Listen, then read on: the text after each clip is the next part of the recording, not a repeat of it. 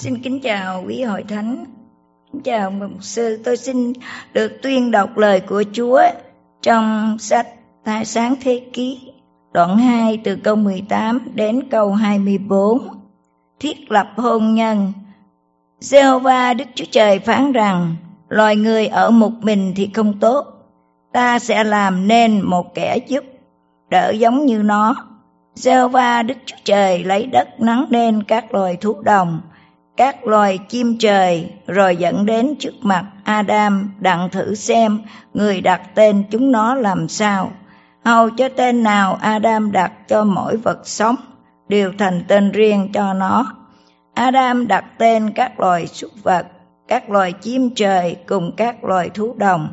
Nhưng về phần Adam thì chẳng tìm được một ai giúp đỡ giống như mình hết. Giê-hô-va Đức Chúa Trời làm cho Adam ngủ mê, bèn lấy một xương sườn rồi lấp thịt thế vào.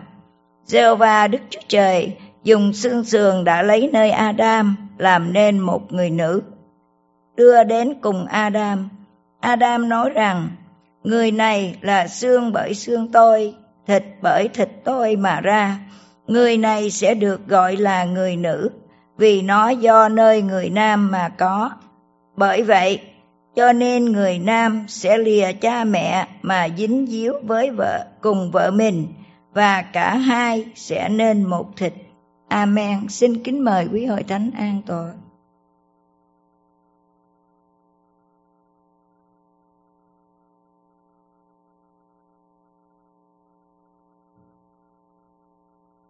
Chúng ta trong cái giai đoạn cách ly cũng là hơn 2 tháng.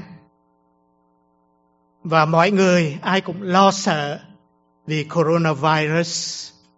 Nhưng sau 10 tuần lễ thì những cái tai hại liên hệ đến coronavirus, cái con số người tử vong sắp sửa vượt qua số người qua đời vì coronavirus. Số người tự tử, abuse, thuốc men, nghiện ngập đã xảy ra. Và nếu không có điều chỉnh trở lại vì cái sự lo sợ mà chết đó, thì nó sẽ tăng lên rất là nhiều. Chúng ta cần phải cầu nguyện. Nhưng mà cái điều lo lắng hơn nữa là có thể ảnh hưởng cho những thế hệ kế tiếp. Xác suất thống kê cho biết rằng sau cái nạn đại dịch này thì số người ly dị hay là gia đình tan vỡ sẽ rất là nhiều, và có thể lên tới khoảng chừng 1.500 cặp vợ chồng ly dị mỗi ngày. Cái đó là cái vấn đề. Nếu chết thì không có sao, nhưng mà này ảnh hưởng cho nhiều thế hệ. Sáng hôm nay chúng ta phải trở về lại lời của Chúa để ôn trở lại hôn nhân trong Chúa như thế nào. Và quan trọng vô cùng, người nam hay là người chồng trong gia đình phải là rường cột. Bởi vì xác suất thống kê cho biết rằng không phải chỉ xảy ra cho người Việt Nam không thôi, nhưng mà đồng thời các dân tộc khác ở xứ Hoa Kỳ này, single parent hay là single mom càng lúc càng đông, thiếu đi cái vai trò của người nam hay là người chồng trong gia đình. Đó là lý do mà chúng ta thấy những cái ngày vừa qua có những cái cuộc loạn lạc hay là xáo trộn xảy ra. Chúng ta phải trở về lời của Chúa để biết hôn nhân trong gia đình như thế nào. Và không ai tốt hơn để trình bày vấn đề này ông truyền đạo La Văn Đức. Hai ông bà đã lấy nhau cũng 40 mấy năm, thành ra cay đắng ngọt bùi gì cũng phải chịu hết. Và cái bài học này phải dạy dỗ cho cái thế hệ kế tiếp, bởi vì cái số người ly dị càng lúc càng đông. Ở trong cái lứa tuổi sau cái đại dịch này, người ta tiên đoán rằng từ cái lứa tuổi từ 35 cho tới 45, tức là trẻ tuổi, và ảnh hưởng cho nhiều thế hệ sau này. Tôi xin kính mời đạo Văn Đức. Xin kính chào Thánh, kính chào toàn thể quý bạn chị em. Cảm ơn Chúa, cảm ơn mục sư cho tôi có dịp để rao giảng lời Chúa buổi sáng hôm nay. Thì cách đây mấy tuần mục sư có gọi tôi nói: ông Đức ơi, cuối tháng này ông chia sẻ lời Chúa nha. Thì tôi bắt đầu tất cả mọi sự suy nghĩ tôi bỏ hết, tôi là nghĩ đến chuyện chia sẻ mình phải tìm cái đề tài gì để cho thích hợp với hiện tại. Thì tôi suy nghĩ và tôi nghĩ rằng mình phải chia sẻ đề tài gia đình, bởi vì gần đây thì gia đình có nhiều người lộn xộn lắm. Mình phải chia sẻ ra để mình làm chứng nhân cho Chúa về những gia đình trong Chúa như thế nào. Mấy tuần trước thì một sư nói tôi chia sẻ thì tôi không biết làm sao. Tôi nghĩ đến tuần rồi kỳ trước tôi chia sẻ về đề tài bài cầu nguyện chung, vì chính điều đó làm tôi trở ngại. Mỗi sáng tôi thức dậy tôi cầu nguyện bài cầu nguyện chung đó. Khi mà tôi ra xe ngồi thì tôi bị trở ngại, người này gọi. Cho đến lúc mà tôi cầu nguyện xong tôi không biết nói gì mà nói cái gì. Thành thử tôi lấy cái bài cầu nguyện chung làm căn bản sự cầu nguyện của tôi, để tôi từ đó tôi sẽ chỉnh đốn lại cái đầu óc tôi. Mà quả thật cảm tạ Chúa, sau khi tôi chia sẻ cái bài cầu nguyện chung rồi thì hãng tự nhiên yêu cầu tôi trở lại làm ca nhị. Thành thử buổi sáng tôi cầu nguyện không ai gọi tôi hết. Cảm ơn Chúa. Cảm tạ Chúa, buổi sáng nay tôi xin chia sẻ đề tài trong buổi sáng nay.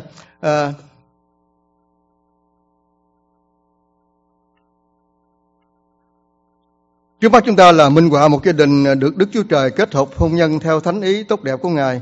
Họ đang bước đi trong sự yêu thương, vui mừng, trong nguồn yêu thương, vì Chúa là nguồn yêu thương.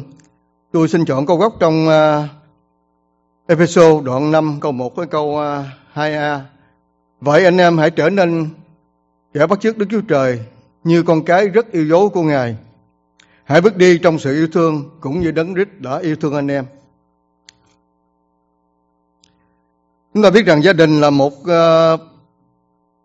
cuộc khởi đầu, hôn nhân cho sự kết hợp chặt chẽ với nhau, thánh khiết và trọn lành bởi Đức Chúa Trời. Luôn được Thánh Linh hướng dẫn dìu dắt và được yêu thương qua sự yêu thương của Đấng Christ để chúng ta trở thành một gia đình tốt đẹp.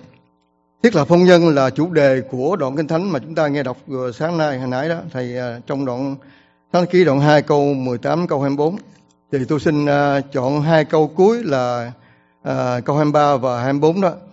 Adam nói rằng người này là xương bởi xương tôi, thịt bởi thịt tôi mà ra. Người này sẽ được gọi là người nữ vì nó do nơi người nam mà có. Bởi vậy cho nên người nam phải lìa cha mẹ và dính díu với vợ mình, và cả hai trở nên một thịt. Tôi xin chọn hai câu này để dẫn đến cho tôi chủ đề hôm nay là hôn nhân trong Chúa. Tôi cậy ơn Chúa để học hỏi chia sẻ lời Chúa cùng Hội Thánh với tấm lòng biết ơn và cảm tạ Chúa vì Chúa là Đấng đã tạo dựng hôn nhân gia đình từ buổi sáng thế. Tôi xin phép cầu nguyện. Cảm tạ Chúa thật nhiều vì Ngài đã nhắc nhở chúng con, Ngài ban phước cho chúng con. Hôm nay chúng con được chia sẻ với lời của Chúa trong phần Kinh Thánh này về Chúa là Đấng tạo dựng hôn nhân từ thuở ban đầu. Ngài ban phước cho chúng con học theo lời Chúa, chúng con sống đời sống đẹp lòng Ngài vì chúng con được Chúa kết hợp hôn nhân để chúng con làm một đơn vị gia đình tốt đẹp hầu công việc Chúa. Chúng con luôn luôn làm theo và tất cả mọi điều gì Chúa dạy chúng con cố gắng làm theo. Mặc dù chúng con đôi lúc cũng chấp phạm, nhưng con nhớ đến lời Chúa để chúng con được hướng dẫn luôn trong thánh ý của Ngài để chúng con có một gia đình tốt đẹp, chúng con hầu việc Chúa tốt đẹp và trong mọi công việc chúng con làm điều Chúa có ban cho. Con cảm tạ Chúa nhiều lắm. Vì này xin ở cùng chúng con, ở cùng môi miệng con, những lời con nói ra, những lời con ban phát ra là những lời Chúa muốn chúng con nói để chúng con cùng nhau học hỏi và làm theo hầu cho Hội Thánh Ngài được trọn vẹn tốt đẹp theo thánh ý Ngài. Con cảm tạ Chúa và con cầu nguyện trong danh Đức Chúa Jesus Christ. Amen. Kính thưa quý bà anh chị em,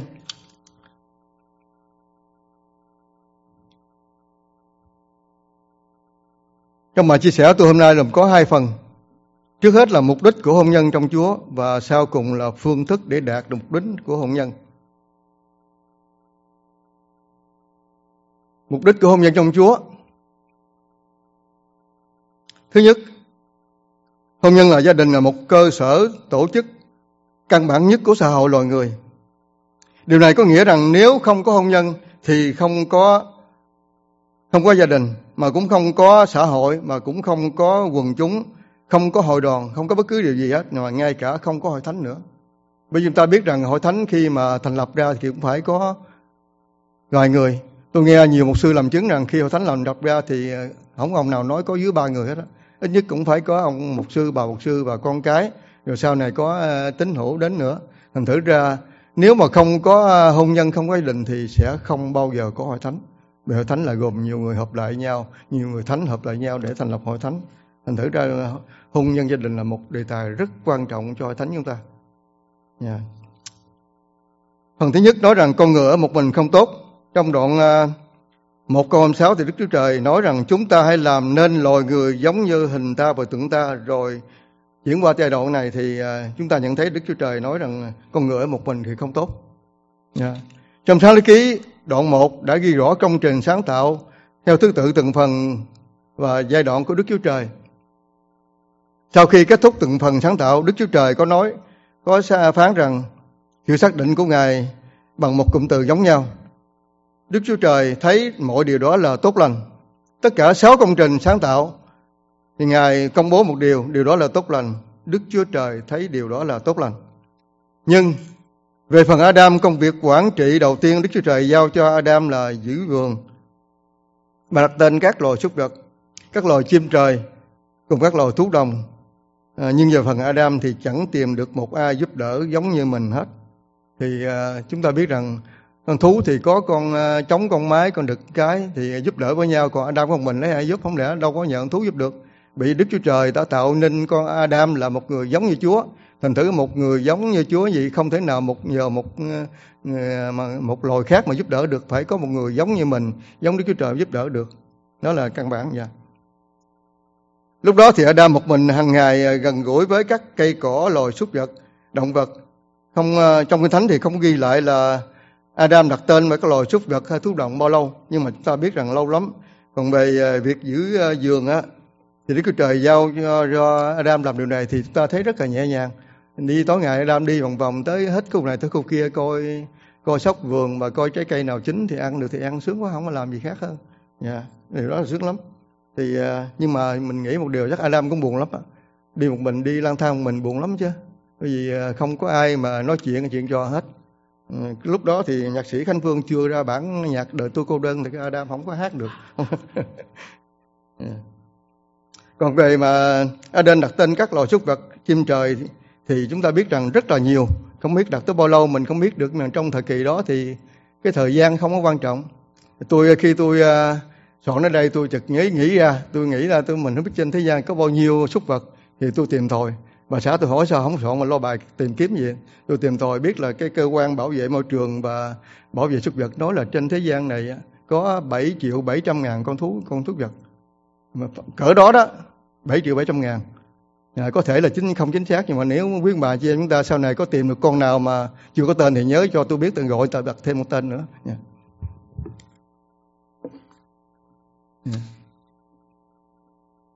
Chúng ta thấy trong công trình sáng tạo của Đức Chúa Trời tất cả mọi điều tốt lành, nhưng mà chỉ có một điều không tốt lành là chúng ta thấy rằng Đức Chúa Trời nói rằng con người phải có đôi có cặp, phải có sanh sôi nảy nở. Trong Sáng thế ký đoạn 2 câu 18 nói rằng loài người ở một mình thì không tốt, ta sẽ làm nên một kẻ giúp đỡ giống như nó. Không tốt.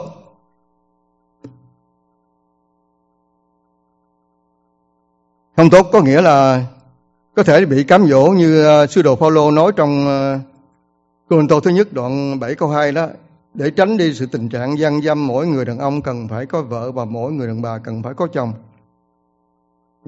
Không tốt vì một mình không thể hoàn tất được sứ mạng sinh sản, quản trị tất cả công việc Chúa giao phó. Cho nên Giê-hô-va Đức Chúa Trời làm cho Adam ngủ mê, chứ không phải là chúng ta biết rằng Đức Chúa Trời không có chích thuốc mê nha. Adam làm cho ngủ mê và Đức Chúa Trời giải phẫu thẩm mỹ bằng một lời phán thôi, ngủ mê, và lấy xương sườn rồi lắp thịt vào thế vào. Chúng ta thấy rằng ngày nay chúng ta biết mấy năm 6 năm về trước thì chúng ta nghe nói có vấn đề stem cell được mở ra, được làm nên bởi nước Anh và Thụy Sĩ, là người ta lấy một tế bào của một cái bộ phận nào có thể làm nên một cái bộ phận đó để thay thế con người khi bộ phận nó hư. Thì chúng ta biết rằng Đức Chúa Trời chúng ta đã làm điều đó từ thuở ban đầu rồi. Đức Chúa Trời chỉ lấy xương sườn thôi mà làm được một con người khác. Chúng ta thấy rất là tinh vi và rất là quyền năng cao cả mà chúng ta bắt đầu làm được, nhưng mà chưa trọn vẹn tốt đẹp. Chúa ban phước cho tất cả những người đó có sự suy nghĩ giống như Đức Chúa Trời. Giê-hô-va Đức Chúa Trời dùng xương sườn đã lấy nơi Adam để làm nên một người nữa và đưa đến cùng Adam. Adam nói rằng người này là xương bởi xương tôi, thịt bởi thịt tôi mà ra. Người này sẽ được gọi là người nữ vì nó do nơi người nam mà có. Chúng ta suy nghĩ tại sao phải lấy xương sườn mà không lấy xương cổ, xương đầu hay xương gì đó mà lấy xương sườn. Tôi có một suy nghĩ rằng Trong cơ thể chúng ta có một phần quan trọng là cái phổi và cái tim. Nếu mà không có bộ xương sườn mà bao bọc lại thì cái thịt mình lỡ mình mập đè lên, cái tim không hoạt động được, cái phổi không thở được nữa. Thành thử cái xương sườn cũng nói lên cái điều mà cái bộ phận bảo vệ cái phần trong của cơ thể mình. Thành thử ra cái người vợ, người nữ được lấy từ xương sườn là một người được giúp đỡ rất là quan trọng cho người chồng, để làm một bảo vệ cho trong nội trợ, trong gia đình và tất cả mọi điều trong đình. Người nữ là một người lo bảo vệ tất cả mọi sự, là xương sườn của người đàn ông, mà là chúng ta cũng gọi là nội trợ nữa, tức là bảo trợ phần trong. Đó chính là tôi suy nghĩ điều đó thôi, chứ Kinh Thánh không nói nha. Bởi vậy cho nên người nam sẽ lìa cha mẹ và dính díu với vợ mình, và cả hai trở nên một thịt. Chỗ này rất quan trọng nè, chỗ này rất là quan trọng, cả hai trở nên một thịt. Trong đoạn 2 câu 21-24, Đức Chúa Trời ban phước cho loài người và phán rằng hãy sanh sản thêm nhiều và làm cho đầy dẫy. Kính thưa Thánh, hôn nhân gia đình là một yếu tố rất quan trọng cho một đời người, cho cả nhân loại và cho cả mọi thời đại. Nhưng cuộc hôn nhân nào thành lập gia đình là một gia đình Cơ Đốc, là một gia đình hôn nhân mà được Chúa ban phước và chọn lựa chúng ta, thì là một gia đình mà được Chúa chọn thì có vẻ khác hơn và tốt đẹp hơn. Tác giả Thi Thiên trong Thi Thiên trong 27 có nói rằng nếu Giê-hô-va không cất nhà thì những thợ xây nhà lao cọc nhọc cũng luống công. Nếu Giê-hô-va không canh giữ thành thì người lính canh có thức đêm cũng vô ích. Điều này dạy chúng ta điều gì? Nếu mà chúng ta tạo dựng một gia đình, chọn một người hôn nhân mà ngoài ý muốn Chúa, không cùng một tín ngưỡng, mà nếu chúng ta một người vợ, một người chồng mình theo cái xác thịt riêng tư mình tham muốn thôi, thì điều đó không phải ý muốn Chúa. Chúng ta không có cầu nguyện và không có để Chúa đưa đẩy cho mình đến chọn cho mình một người. Thành thử ra nếu mà một người hôn nhân như vậy ngoài ý muốn Chúa, thì dầu có mình có làm cách nào nữa thì cũng lao ngọc uống công, trước sau gia đình cũng không được tốt đẹp, tan rã. Và nếu Giê-hô-va Đức Chúa Trời không canh giữ thành thì người lính canh có thức đêm cũng vô ích. Thì rõ ràng là vậy, nếu mà hai chồng không có hợp với nhau, không hòa đồng với nhau, không cùng một tín ngưỡng, không cùng một tôn giáo, không một niềm tin, thì có những sự cãi vã với nhau, thì trước sau gì chúng ta cũng, người chồng gìn giữ không được mà người vợ gìn giữ không được, trước sau cũng phải bị ly tán đi. Thì trong Kinh Thánh có nói là có lau ngọc thức canh cũng vô ích mà thôi. Cái phần thứ hai, Đức Chúa Trời thấy người nam cần giúp đỡ. Chúng ta biết rằng người giúp đỡ khác với người giúp việc. Người làm chồng chớ coi thường vợ mình, vì cái đó là xương sườn. Lúc nãy tôi có nói rồi, đừng coi thường xương sườn. Nếu mà ai đánh xương sườn mình, đánh vợ mình thì đánh xương sườn mình đau lắm á. Đừng coi thường đánh mình. Thì rất là quan trọng, vì và cái người vợ là người bảo vệ che chở trong tất cả của mình, trong gia đình mình, như là người nội tướng của gia đình đó. Dù mình có tài giỏi đến đâu thì cũng không thể nào hoàn thành được mục đích của cuộc đời này nếu không có sự giúp đỡ của vợ mình. Điều đó là chắc chắn lắm. Nếu chúng ta tất cả chúng ta là những con cái Chúa, những gia đình chúng ta có kinh nghiệm điều này, chúng ta thấy được điều đó và chúng ta làm chứng điều này. Người nữ là phước Đức Chúa Trời ban cho người nam. Giê-hô-va Đức Chúa Trời dùng xương sườn đã lấy nơi Adam để làm một người nữ và đưa đến cùng Adam. Đây là một tặng phẩm Đức Chúa Trời ban cho, nên hãy trân trọng và yêu quý. Yêu thương và chăm sóc như chính mình. Đôi lúc mình phải coi người vợ mình quan trọng hơn mình nữa, chăm sóc hơn mình nữa. Thường thì tôi cũng vậy, tôi cái điều gì phải ưu tiên bà xã tôi thôi, còn tôi thì tính sao. Nhưng mà điều gì phải cho trọn vẹn cho người vợ mình trước.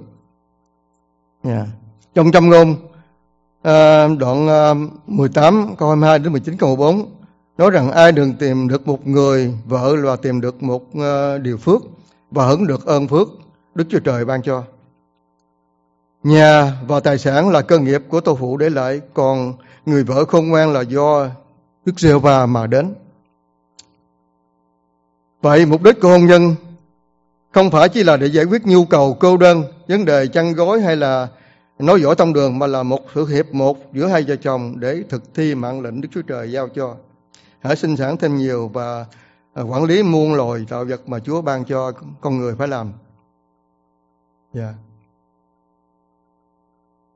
Về phương thức, để đạt được mục đích của trong hôn nhân. Thứ nhất là muốn đạt được mục đích đó, thứ nhất là phải lìa khỏi cha mẹ. Trước hết là phải lìa khỏi cha mẹ mình. Trong câu 24, người nam phải lìa cha mẹ mà dính díu về bên mình. Cái mối quan hệ gần gũi thứ nhất của một con người trước khi thành lập gia đình là mối quan hệ khăng khít với cha mẹ. Đặc điểm của mối quan hệ này là tình yêu và sự thuần phục. Khi chúng ta ở chung cha mẹ thì chúng ta yêu thương và chúng ta thuần phục cha mẹ. Chúng ta nghe lời cha mẹ dạy dỗ và nghe lời cha mẹ khuyên rằng tất cả cha mẹ khuyên mình điều gì mình phải làm theo để được trở nên người tốt đẹp. Quyết định lừa khỏi cha mẹ là hai vợ chồng phải chuyển hướng tận hiến cái nguồn thuần phục đó và hỗ trợ của cha mẹ sang ba người bạn đời của mình. Một đối tượng của tình yêu, một tấm lòng với tấm lòng chân thành và trân quý. Nếu chúng ta không có lìa khỏi được cha mẹ theo ý nghĩa cao đẹp này thì sẽ dẫn đến sự quá khứ không tốt đẹp với người bạn đời của mình. Chắc chắn là sẽ hỏi gặp nhiều nan đề, gặp nhiều trắc trở trong hôn nhân.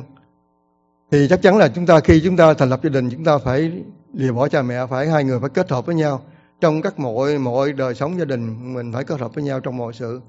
Chúng tôi có chứng kiến hai cặp vợ chồng cũng trong Chúa, cũng con cái Chúa, mà khi thành lập gia đình có lẽ là không có theo ý muốn Chúa.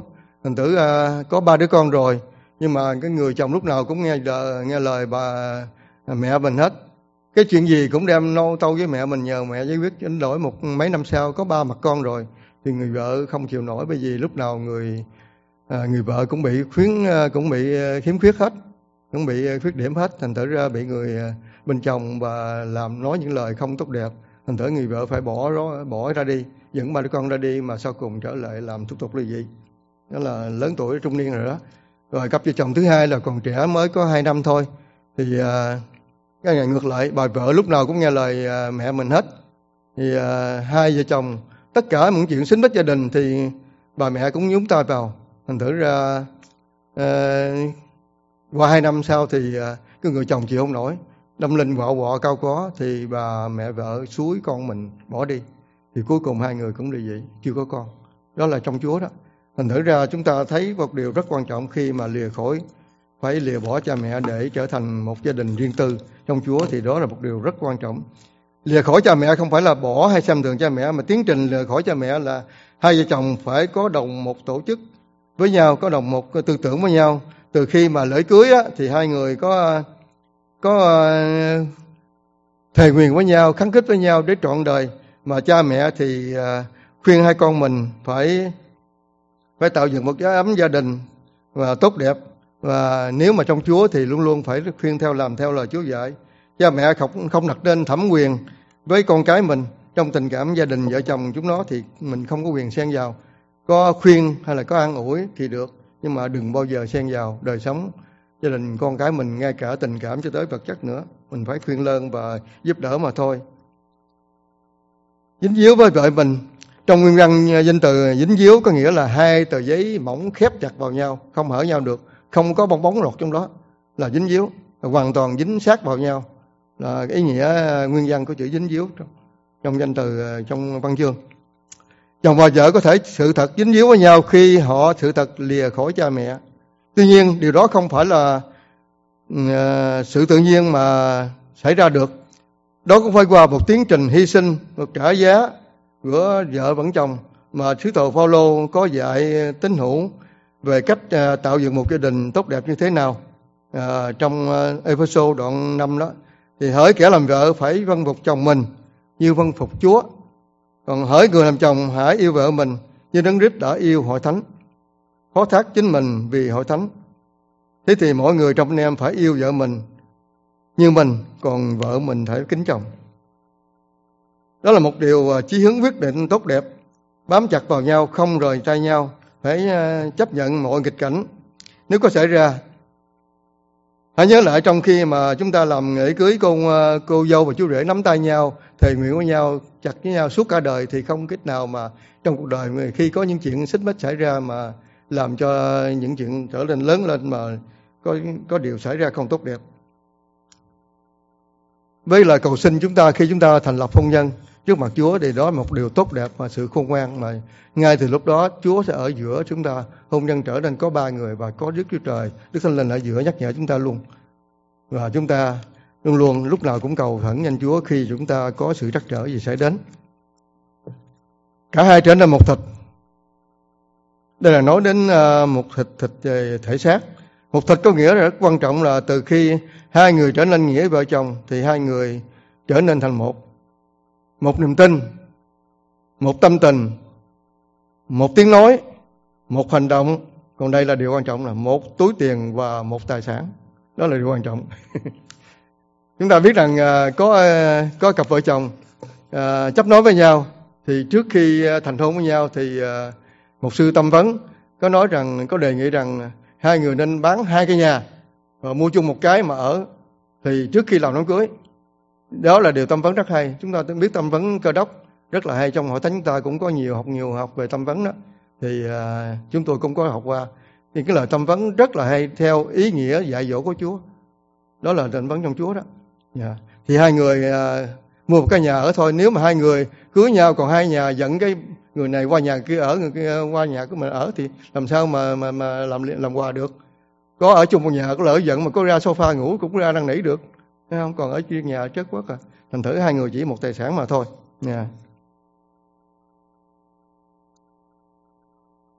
Cả hai phải quyết định chung một việc trong gia đình. Chỗ này cũng quan trọng, là hai người mà quyết định chung một việc thì tôi thấy, tôi suy nghĩ cho tôi thì quyết định cái gì cũng được, nhưng mà có chuyện nấu ăn tôi không dám quyết định. Đó phải nhường bà xã quyết định, tôi không dám. Có phụ thì được, có sai đi chợ thì ok. Mỗi lần tôi đi chợ tôi chỉ cần lựa đồ có một tay, còn tay phải cầm điện thoại. Bà xã kêu gì mua nấy. Mình không quyết định vô đó được. Tất cả mọi việc khác quyết định được, nhưng mà cái việc nội trợ thì để bà xã phải nắm giữ. Thì khi chúng ta đừng có bao giờ để xảy ra chuyện là ông nói gà bà nói vịt. Những điều trên không có nghĩa là tự động xảy ra, mà chính là kết quả của sự vâng lời Chúa. Chính là kết quả sự vâng lời Chúa. Lời Chúa dạy chúng ta vâng lời Chúa là chúng ta làm theo được điều này. Chúng ta tin chắc rằng mọi điều không có cặp vợ chồng nào mà không có cự cãi và xích mích với nhau, không nhiều thì ít. Nhưng có điều là chúng ta phân biệt là cặp vợ chồng đi trong đường lối Chúa, sống trong Chúa thì nó có khác đi. Có sự tốt đẹp hơn, không có nỗi quá đáng. Những cặp vợ chồng mà chúng ta biết rằng ngày xưa ngày ở Việt Nam cũng thường xảy ra ở Việt Nam nhiều, chúng tôi thấy đó, thì những cặp vợ chồng ngoại đạo mỗi lần cãi vã nhau là chén đũa bể, rồi nhà cửa tan hoang, rồi sau đó là một sự chán chường xảy đến, làm cho gia đình trở nên có nhiều sự phân phối, đừng nói tới vấn đề mà ly dị nhau nữa. Nhưng mà cặp vợ chồng trong Chúa thì chắc chắn là có khác hơn. Và khi chúng ta luôn luôn đi trong đường lối Chúa thì chúng ta có sự ôn hòa hơn, nhã nhặn hơn. Mà nếu có cãi vã thì cũng nóng nổi nào quá đổi. Và tôi xin nêu lên một điều đặc biệt cho chính mình chúng tôi thôi, gia đình chúng tôi thôi. Khi mà chúng ta biết rằng khi mà trong Chúa mà có chuyện cãi vã, có chuyện xích mích nhau thì gia đình trở nên, nhà cửa trở nên tốt đẹp hơn, hoàn cảnh trở nên tốt đẹp hơn nữa. Vì khi chúng tôi có chuyện gì cãi vã nhau thì tôi cầu nguyện, và lúc tôi cầu nguyện xong thì kêu trong buồng thấy bà xã tôi luôn kêu xếp quần áo dọn dẹp. Mà tôi hỏi tới mà không nói chuyện nữa, mà lâu dài nữa thì tôi ra ngoài sân tôi làm chuyện. Những chuyện mà tôi sắp đặt trước đây đó, chứ mà thường bà xã tôi nói hai chồng thích trồng bông trồng hoa lắm, nhờ tôi làm cái vàng, nhưng mà tôi chưa làm được. Sẵn dịp có cơ hội này không nói chuyện thì tôi ra tôi làm cái vàng rất là đẹp. Có một kỳ nhà ở đường Hải Ta tôi làm cái vàng từ chiều tới 3 giờ khuya mới xong, rồi sáng vậy bà xã ra thấy là hết giận tôi.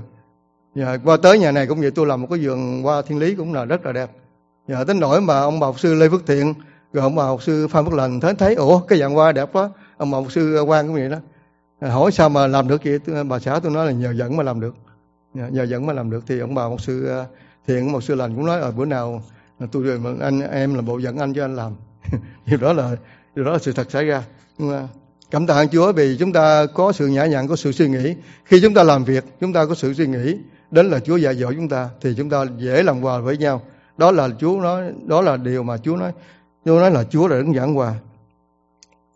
Kính thưa Thánh, nếu hai vợ chồng đặt Chúa trên hết thì Đức Chúa Trời sẽ là đấng giảng hòa giúp đỡ chúng ta trong mọi việc tốt đẹp. Chúng ta không tranh giành hơn thua với nhau, không gây tổn thương cho nhau.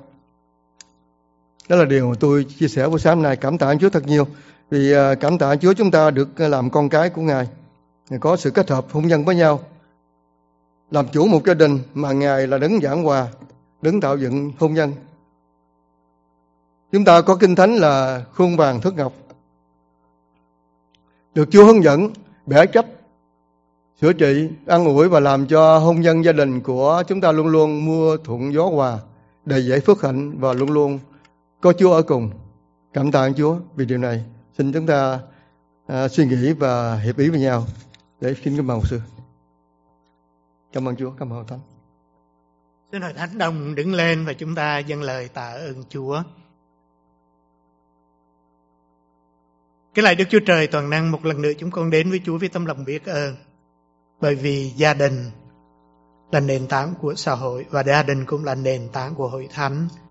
Con đặc biệt cầu nguyện những con cái Chúa trong hội thánh West Houston nhìn vào Chúa Giêsu Christ, bảo vệ tình yêu thương giữa vợ chồng, gia đình với nhau, gìn giữ hạnh phúc trong gia đình, luôn luôn nhìn vào Chúa Giêsu để rồi có thể giải hòa được bất cứ những trở ngại gì giữa vợ chồng với nhau.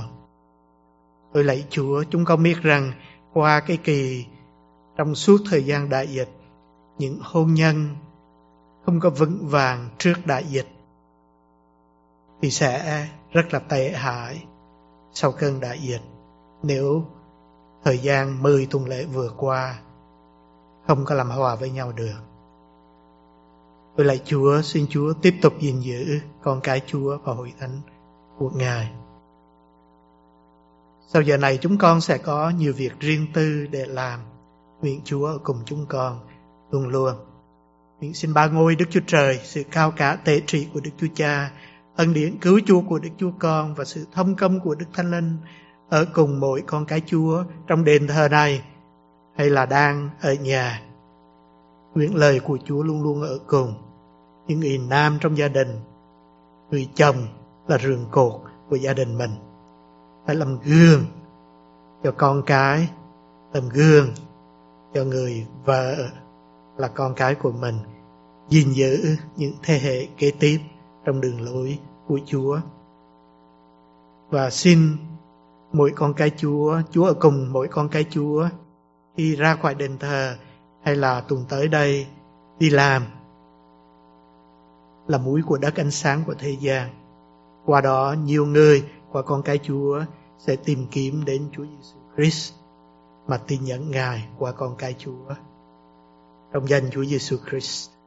Amen.